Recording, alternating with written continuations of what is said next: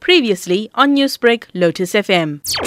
It's essentially a private electricity generation project. It consists of 1.8 megawatts of solar panels and a 3 megawatt hour battery. And why it's a landmark project is that it essentially makes the end user almost entirely independent of the grid. It is still grid connected, just in case they would like to purchase a little bit of energy here and there.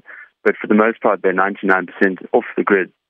And Dom, paint us a picture of what this grid actually consists of. We're hearing it's solar panels coupled with a battery as well. And this system will solely provide energy to the entire company that's involved. So tell us more about it. They've got a lot of roof space there. So there's a lot of solar panels installed on the roof. And during the day, all that energy is harvested from the sun. Some of it is used immediately, and whatever isn't used immediately actually just gets stored in that battery. It's a very big battery. It's a Tesla Megapack. It's the first of its kind actually in Africa, and that gets charged up during the day. And then the evening and night usage it just runs basically off that battery. And then by the time the next day comes along, the battery will have not entirely depleted, but some of it will have been depleted, but then the sun comes up and starts charging again. Why then is a system like this feasible from a financial standpoint, especially in the current climate we find ourselves in? It's really to do with the compound interest or compound increases in the electricity tariffs.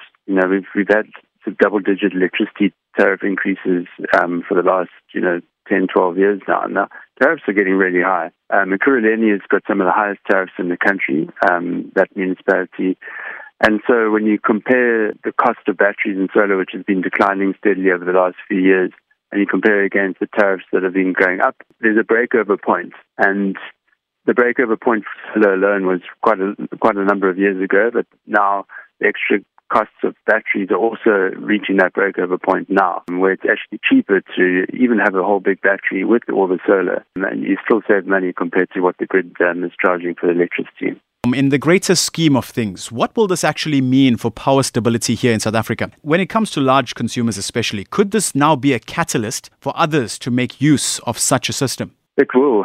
In the bigger picture of things, we're going to have a much more sophisticated and smart grid. And the more decentralized we have power generation, the better. And so having lots of different solar systems and batteries around that can integrate properly with the grid is actually very, very helpful. And it reduces the risk a lot in terms of generation on the grid. It's not happening at the moment, but ultimately the municipality would be able to essentially talk to the systems that are on their grid and to pay charges to use the battery at certain times of the day, and essentially kind of facilitate a lot of different generators and kind of all, to get them to all work together. It will, it makes sense just on the basis that it's being used now, but it's very exciting to think what could be done with all these systems on the grid once the intelligence is built into the way the grid is managed.